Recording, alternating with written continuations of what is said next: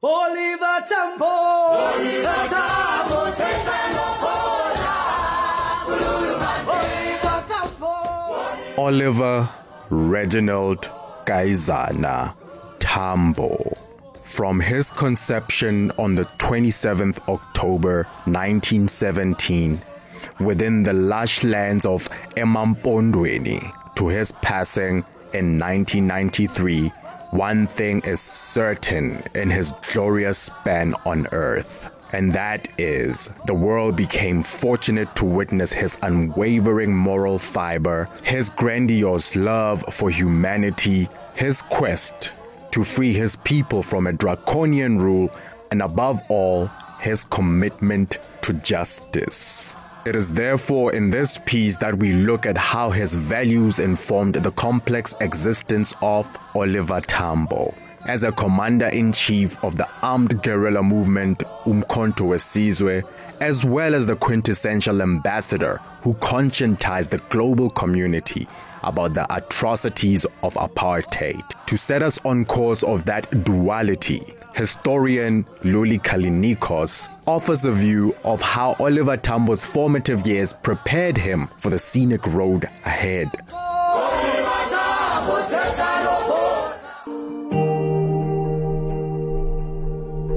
Quite clearly for me, perhaps his roots were deeply traditional in a rural area.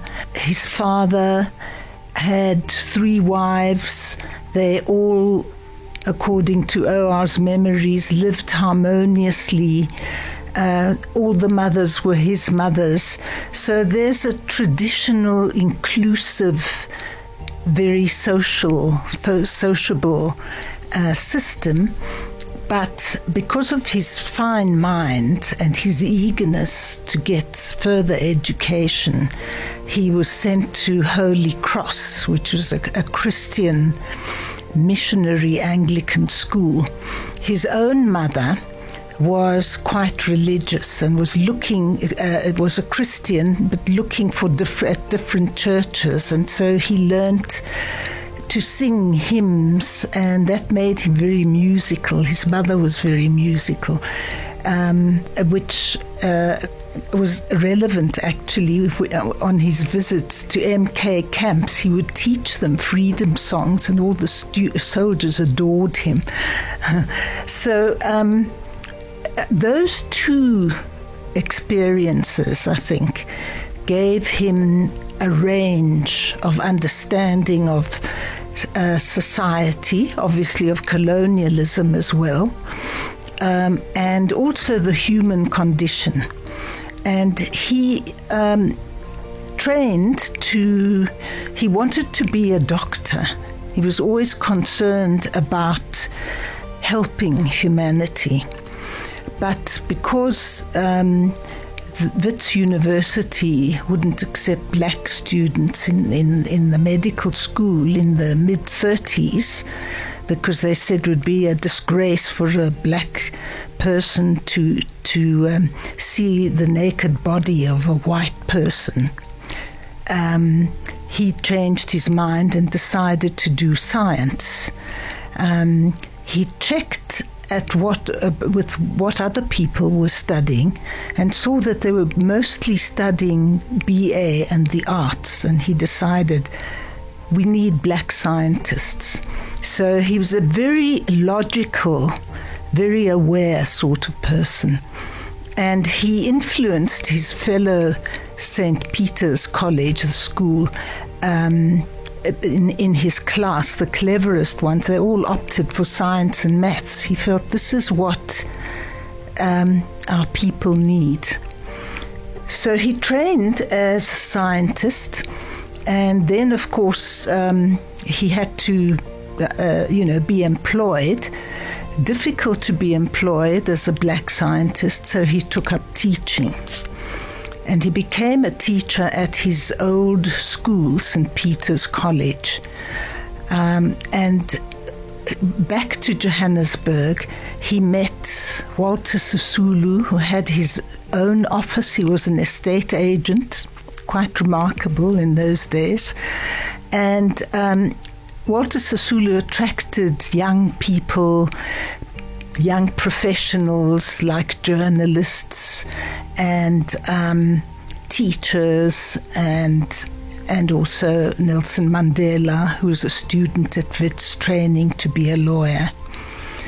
And that's where he was introduced to a life of political activism.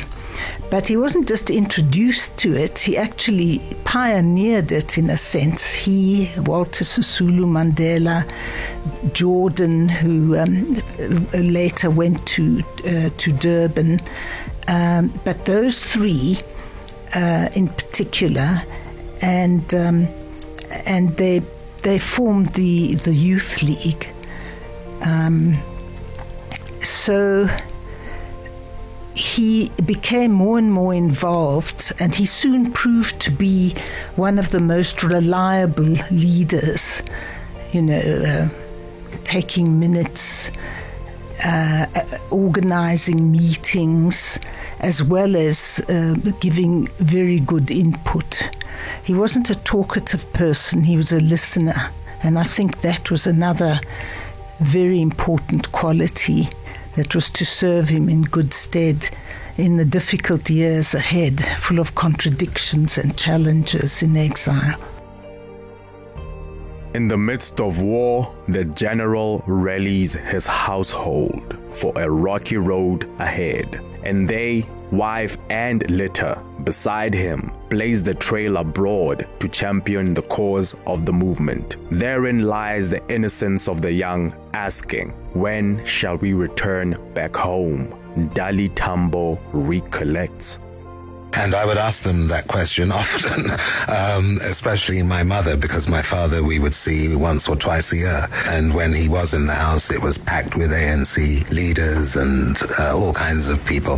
So she told me the story that when he left to go into exile after Sharpeville, she said to him, okay, I'm going to follow you into exile with the children. It was myself and Tembi at the time. How long are we going to be out? He said 5 years, at a stretch 10. And that turned into 30. Yeah, we always knew we would come back. We always knew that we would be free one day, but we didn't know when. As one forages through the troves of archives, the name Oliver Tambo imbues sovereignty. It is the same sovereignty that saw him give an impassioned statement at the United Nations plenary meeting, despite being labeled a pariah in his home country by the Nats. Her Honorable Ambassador Lindiwe Mabuza hones into Tambo's stature as the quintessential diplomat.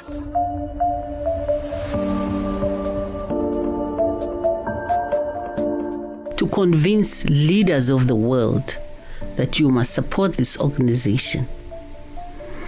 To be able to convince even those who were opposed to the armed struggle that is something that we have to do, and got them to support it.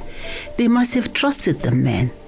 They must have understood that he was an ethical man. It's only apartheid that drove him to even pick up arms, because essentially he was a man of peace. He wanted to be an Anglican priest, but he had to choose between being an Anglican priest and being an ambassador of the ANC. But I think as he took up the mantle of being ambassador of the ANC, he didn't drop his priesthood. I think he was effective because he essentially was a Christian and a priest at heart. And he found apartheid such a heretical thing, abominable thing, as a religious person. An impassioned man on a mission for justice, Tambo galvanized. The first step being to rally support for the liberation movement within the African continent. His first duty was to be a diplomat, to go abroad and educate the world and get their support and eventually turn the tide of opinion against apartheid South Africa. Let them know what was happening and what life was like. And of course it was a huge task. He started off in Africa and talked to Kwame Nkrumah and the newly independent states, Nyerere in Tanzania, Kaunda in Zambia, went to Ethiopia, which of course had been an independent country, the only one that managed to escape colonialism. Went to Egypt, spoke to Nasser. They all welcomed him and were very excited. And some people who I interviewed, like Kaunda and Nyerere, that I interviewed when I was working on the book, were deeply impressed with him. They really felt that he was, a person of note with humanism. The rallying would see him forge alliances beyond the continent, and one of those alliances would be with Swedish President Olof Palme during the 70s. And right there, a young Thabo Mbeki would complete the triumvirate of brotherhood alongside the two elderly statesmen.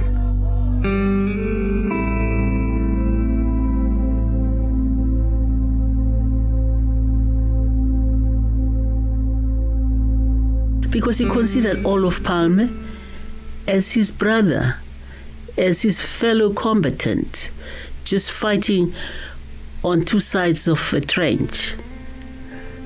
The front lines, and Olof Palme was fighting internationally, bringing up the question wherever he had an opportunity to do globally. And then I thought in the book, Tambo Lenyok, I should include Thabo Mbeki, because the three worked so closely together. And at the center, I would put Oliver Tambo, of course, he's the leader. Tambo counted on Thabo to execute some of the plans. He was his emissary. Wherever we wanted something to be done quickly, anywhere in the world, especially in Scandinavia where I worked, Thabo would be the person that was chosen for it. Doesn't mean that the other comrades were not his brothers, but in terms of my experience with the Swedes and ANC, that's why I thought it would be good for people to know this part of our history, a rich history. The delineation from an ambassadorial statesman to commander-in-chief of uMkhontho weSizwe beckoned Oliver Tambo to champion 4 pillars. These pillars would be the grand mobilizers of the people.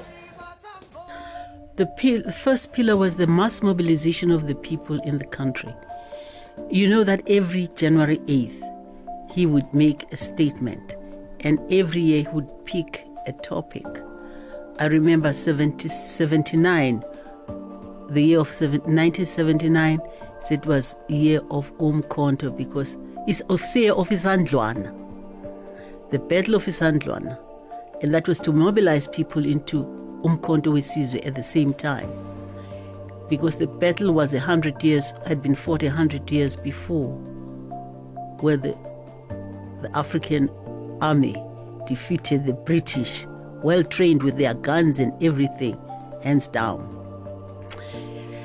The second, and that was to he also made sure that on January 8th, he calls upon different sectors of the community, of the society in South Africa, whether it's the youth, the women, the trade unions, to organize themselves.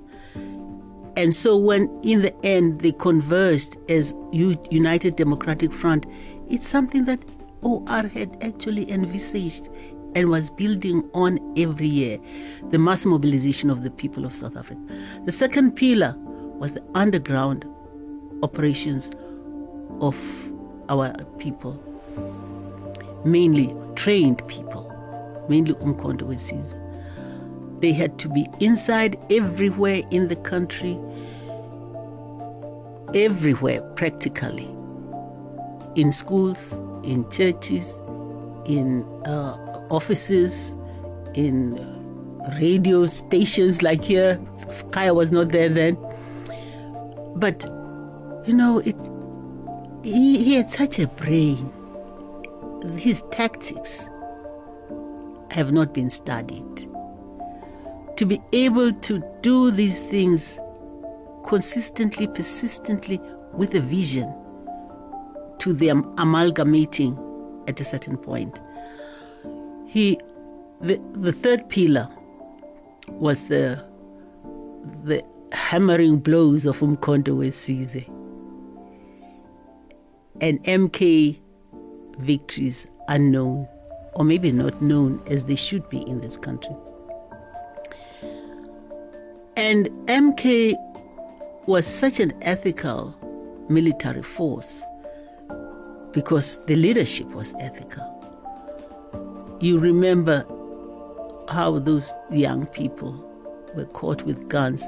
They didn't point at the enemy to shoot them down. They allowed themselves. They were caught and they went to prison and they went to court and asserted their role as members of a military of the people of South Africa, as members of MK, as members of the ANC. There was armed propaganda. I remember when Sasol was blown up. Sasol blown up by MK cadres. Some people were sending all kinds of messages to us in our offices. I was in Stockholm at that time. I remember huge bouquet of roses coming to the office. Swedes saying, "We are so proud of the ANC." Because it was the biggest achievement in a long time, really. And the British press, I think it was the Observer who said, it was terrorism at its most precise and effective. And it was exactly that which OR said, the hammering blows of the military wing are going to be part of the pillars. The last one, the mobilization of the international community. South Africa, through the leadership of our main ambassador, which was OR himself, had representation all over the world, more than apartheid. I don't remember the number of countries, but we far outnumbered apartheid because other countries didn't want to have apartheid offices on their soil. And our work was to mobilize the international community. It became so powerful that major artists of the world were supportive of the ANC. The Harry Belafontes, the Quincy Jones. In all countries, when the British finally had a concert to celebrate the birthday of Nelson Mandela when he was still in prison, that was the work of the ANC, the work of the anti-apartheid movement. It was the functioning of the effective functioning of the fourth pillar of the struggle. When the people of the United States hammered on their Congress to stop collaborating with South Africa, and there was a bill in Congress to effect that said no more deals with apartheid. Young people in universities had been fighting battles with their leadership, with the university vice chancellors, to say stop funding, putting our monies into companies that have dealings with apartheid. They didn't listen until the Congress passed the Comprehensive Anti-Apartheid Act of 1986.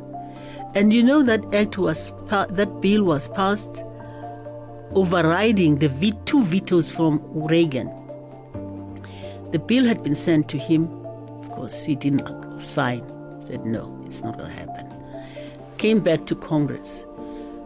And when that happens, Congress can either concur to their initial decision or they can withdraw the bill. They decided, we want that bill to go back. And the President of the United States had no option but to then sign it into an act. But that was a battle that was fought by ordinary people around the United States, calling their Congress people. Their phones were ringing off the hook at Capitol Hill. People came to Washington to face their Congress people, congressmen and congresswomen, to say, we want you to sign that bill. It was one act that was agreed upon by both the Democrats and the Republicans. That was victory, our victory. Victory by our people in the States, because those people had identified with our suffering so much that they wanted, it was really a declaration of war. If the Congress, it would have been a declaration of war if the Congress had not agreed to go ahead, sign the bill. So we have the 4 pillars. You see how they converged. And in that's 86, 87, what happens? The Secretary of State, that's the Foreign Minister of the United States, agrees to meet with Oliver Tambo. So many victories scored in the process of getting us this freedom we now take so much for granted. And whilst the diplomat fights the good and necessary fight, it is Adelaide who holds the familial center. She is that force that incubates confidence in her young to stand up and fight their own battles. I mean, the first thing she instilled in us was to be tough, because we arrived in 1960s England. You had to have self-consciousness, self-respect. Being a young black boy, I fought many times. Yes. It was a fairly racist society. I remember one time at one of the boarding schools that I was at, a kid coming up to me and saying, "Your father's destroying my father's business." And I said, "What's your father's business?" He said, "Diamonds in South Africa." And we fought. But it was a mixture of normality and having all these uncles and aunts who were revolutionaries. And so whilst many of my friends at that time were into pop stars or movie stars, my heroes were politicians. I knew them personally. In some cases, as I sat on their knees, I didn't even know what they did. Yes. I remember people like Yusuf Dadoo and Joe Slovo and all these people. So many beautiful, beautiful people, but revolutionaries. But to me, they were uncle or aunt. And it's only as I got older, by the time I was 10, I started to understand, okay, this is what's going on. War at its essence is a complex undertaking. It is Tambo who would then champion the idea of a humane militaristic engagement with the enemy, as poet laureate Ntate Mongane Serote attests.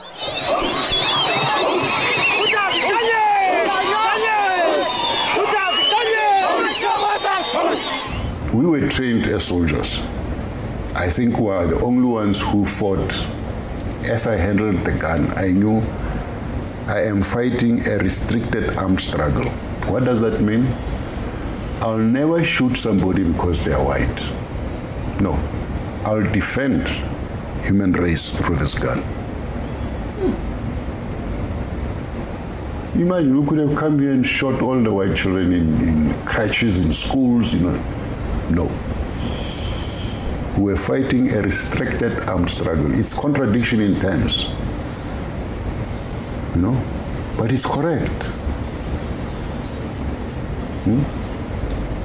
Some of our comrades deviated from that at a certain point. And we arrested them for that.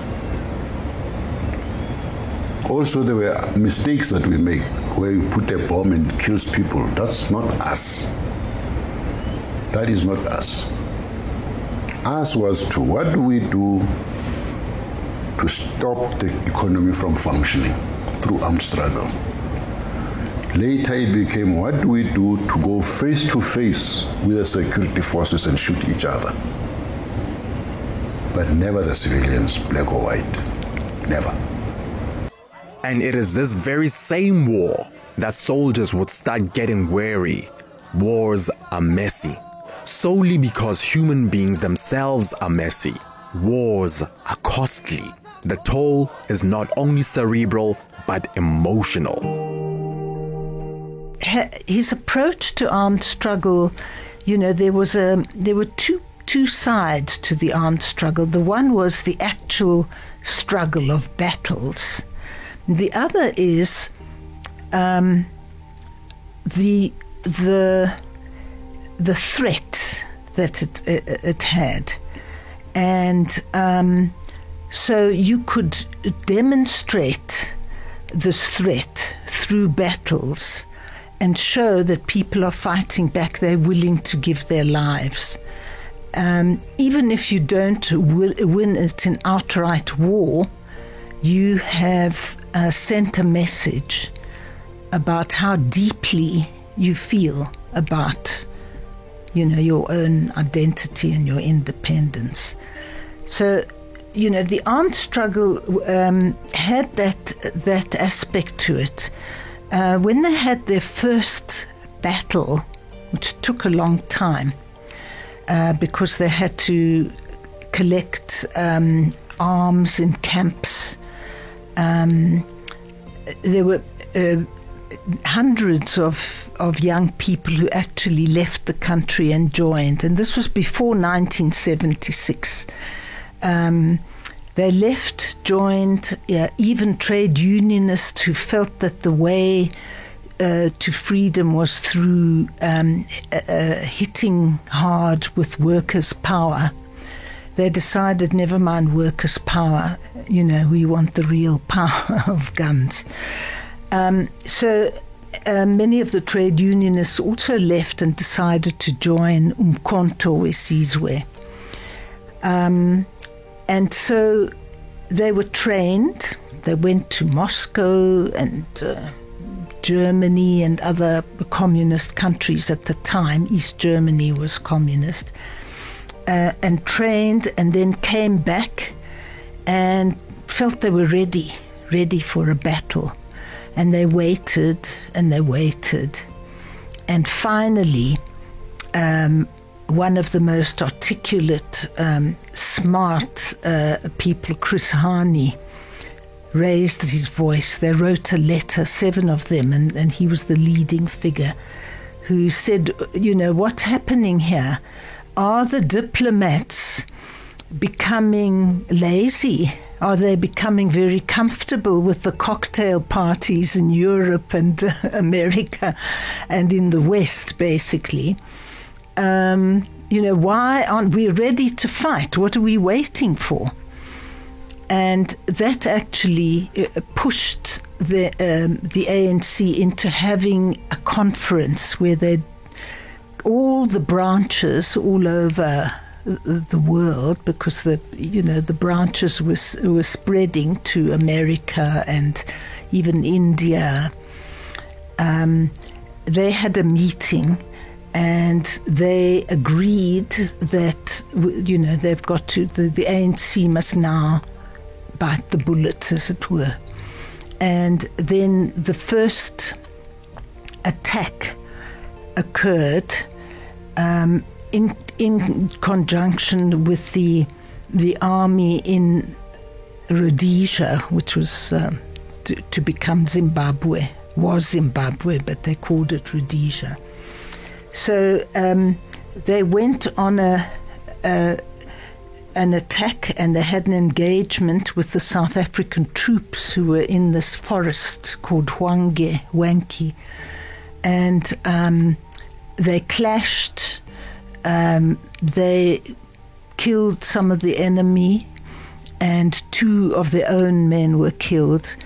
And then there was a kind of parting. But that certainly sent a message.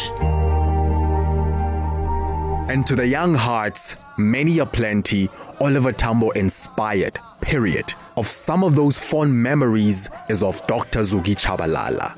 And there she reminisces.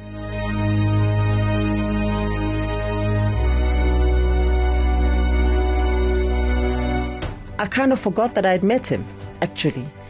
And we arrived in Tanzania, and a few years after we'd been there, they opened a school, SOMAFCO.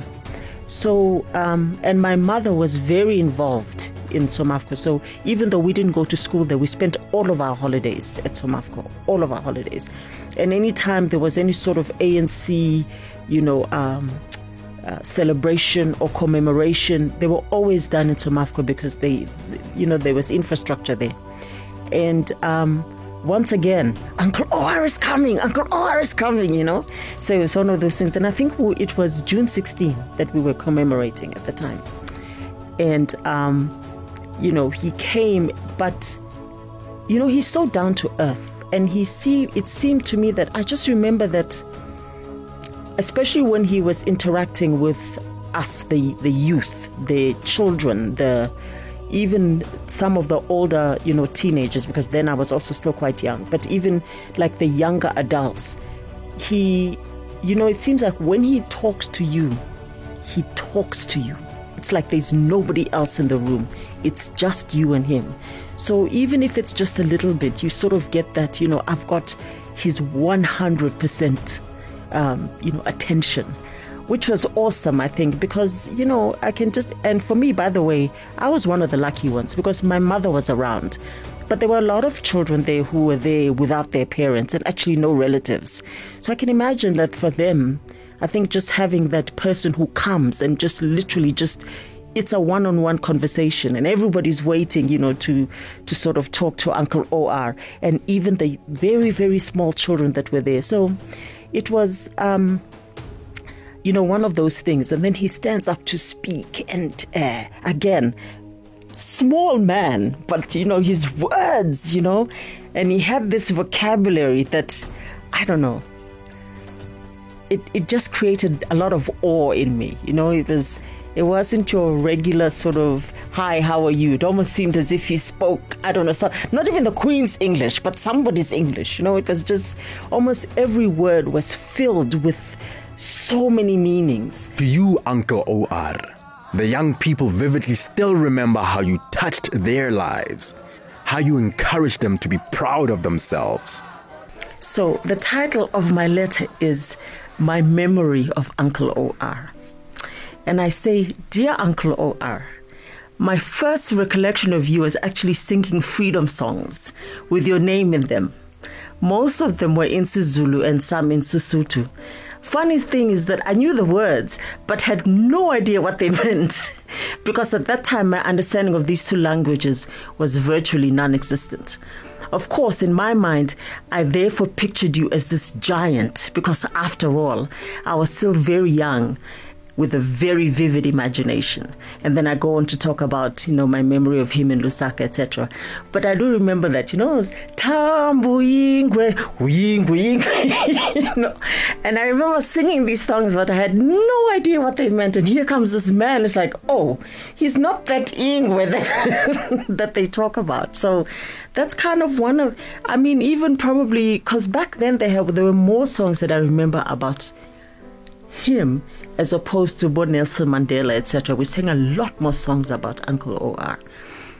And so you can imagine when he came, it was all about songs about him as well. Yeah, so that's kind of how I remember him. And then the last paragraph, I say, how have my memories of you shaped who I am today? I would say that it is a desire to serve, the desire to work for South Africa, even now in the midst of all this chaos, where we have access to clean water, basic health services, and basic education. Remembering you with fondness, Zuki Tshabalala.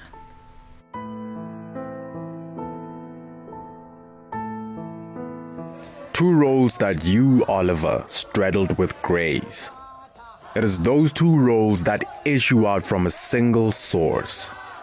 And that source is that all of humanity, all forms of life under the sun, matters. A general and a diplomat.